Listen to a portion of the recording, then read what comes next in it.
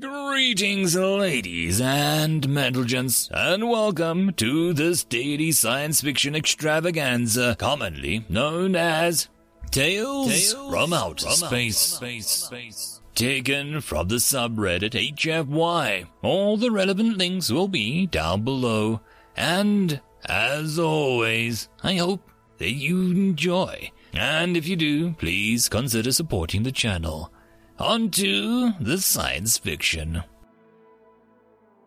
Story number 1. The Slaver's Pride, written by Chapathing. To break slaves is to separate one from animals. Beasts fight their own battles, build their own homes, and bear their own burdens. A civilized race must not labor for their own rewards. By acquiring slaves, one distinguishes themselves as a civilized and the slave as something less than the beast. A creature that fights its master's battles, builds its master's homes, and bears its master's burdens. To break and serve. Book of the Slaver Guild forward. The Dunsmith family saw tragedy today as their daughter, Abigail Dunsmith, was taken by the sea in the early hours of the off-coast of Blackpool. The young woman of 16 years fell into the water after a storm caught the ship that she and her family were on off guard and disappeared into the waves seconds later. The Dunsmith family continues across the Atlantic, bound for Boston, as was their original intent. The tragedy facing the Dunsmiths is not a new one, and one that has plunged all of these seeking to cross the Atlantic. This tragedy is one shared by hundreds of families who braved the transatlantic crossing. The London Times, March 21st, 1821. Captain Zeneg stood over the alien. It shivered on the floor, covered in a salt water that made its primitive front fiber clothing cling to its pale flesh. Zeneg slammed his foot onto the ground, startling the alien. It looked up at him. Its eyes showed how scared it was. Zeneg was pleased. Fear was a universal language. No matter how clever or stubborn all aliens felt it, it was just a matter of bringing it to the surface. Zeneg crouched down. The rest of the crew loomed behind him, watching to see how it would break this one. He grabbed the alien by the jawbone and turned the creature's head. Threads of copper-toned fur, long as his arm, dangled from the creature's head. This one was surprisingly strong. He forced the alien's head up to look it in the eye. The alien was afraid, but not paralyzed, blood pumping through it in a painfully primitive circulatory system.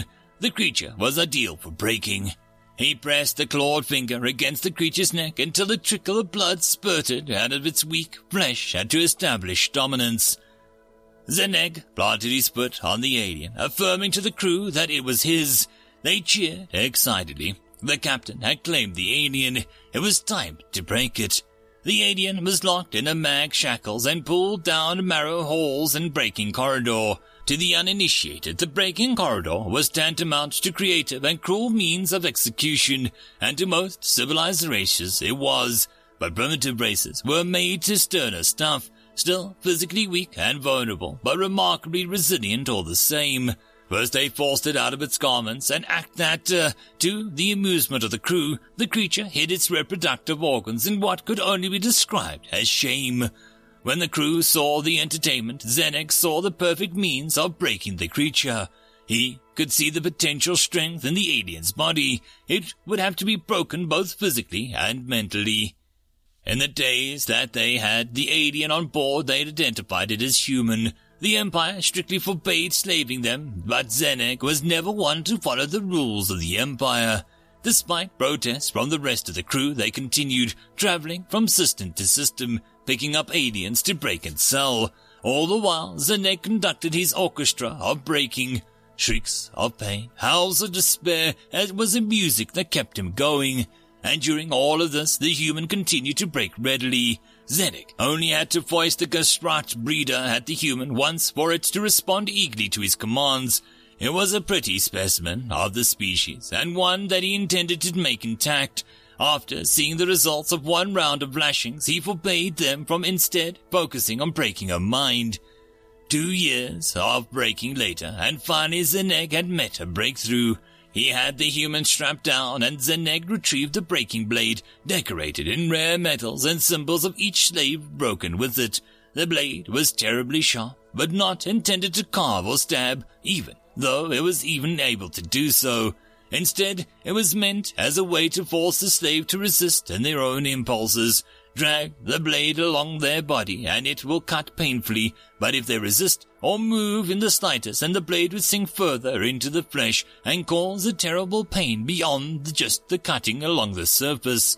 Thus, after 2 days of tracing symbols into the human's flesh, she was completely still and fighting to not react.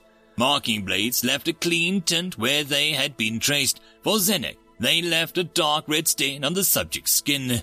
The human was covered in symbols, all dark red. He left the human to be cleaned up while he rested and thought of something else to break the human. He returned to the cell to find the human sitting patiently and waiting for him. Not believing his luck, he ordered the human to lay on the ground.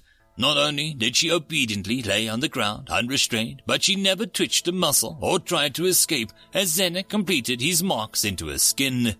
He looked into her eyes and was pleased. He was looking into the eyes of a broken creature. He commanded her to back up, and she did so without question or hesitance. Delighted, Zeneg brought the human out of her breaking chamber and made her a fixture of his personal quarters where he kept the other trophies. Zeneg's crew was never the most intelligent lot. It came with a slaver and pirate territory. Desiring someone or something to speak to, he taught the human to read and write and how to speak the true language like his. She listened and spoke when asked, surprisingly intelligent too. Zeneg enjoyed speaking with his progress on how the other slaves to the human before he would sleep. Seeing her take in his words with agreement and contemplation satisfied him. She was quickly becoming his most successful work yet. Eager to see how far she could go, he taught her more languages.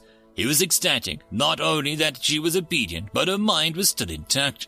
Her work of art deserved a name, and so he dubbed her Zenexa, after himself, of course.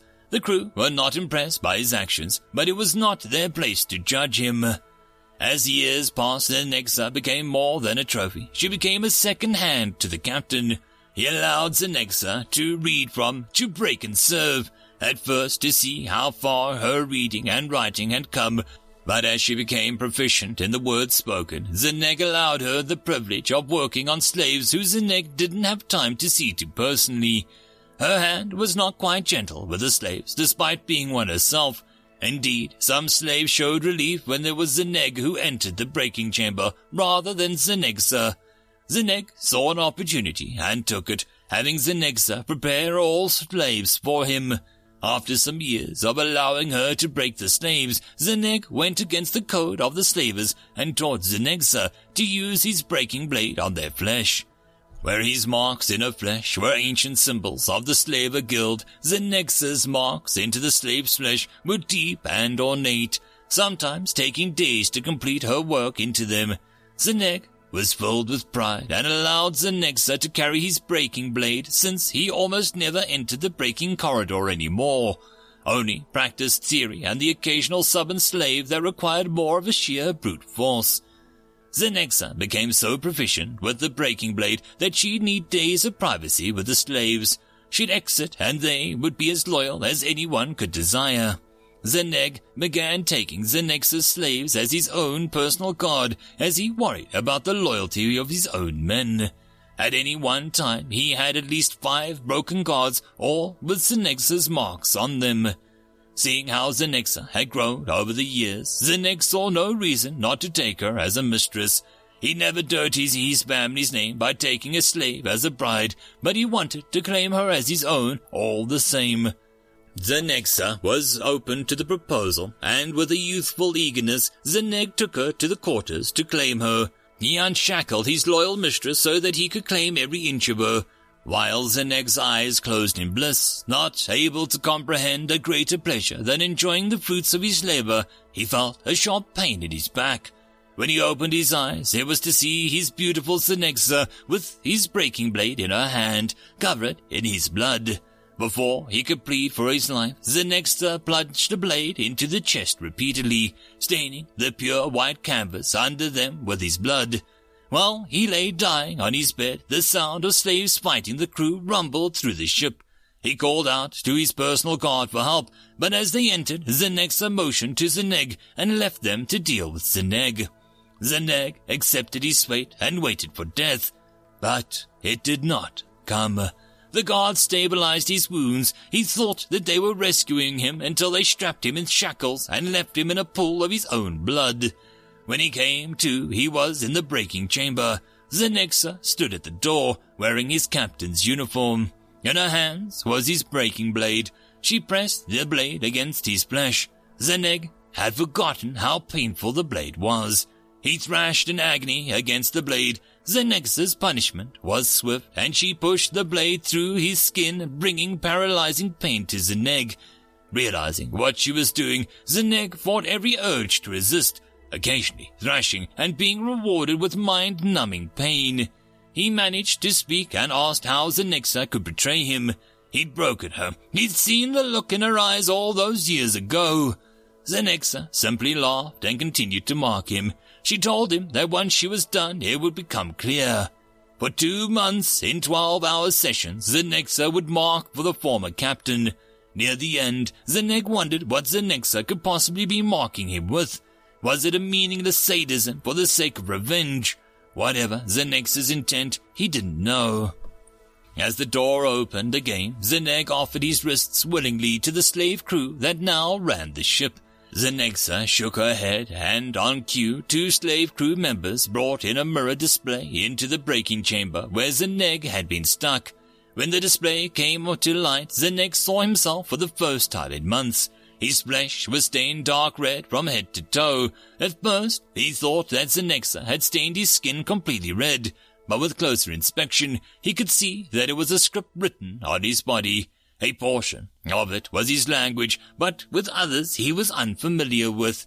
As he read, he saw that the old Zenexa's fate, distant memories of a former world, and a cruel detail across his body. She'd written every act that he'd committed on her and every act he'd forced her to make. Zenexa ordered him brought to the cargo bay. Zeneg was dropped to the cargo bay and to the airlock.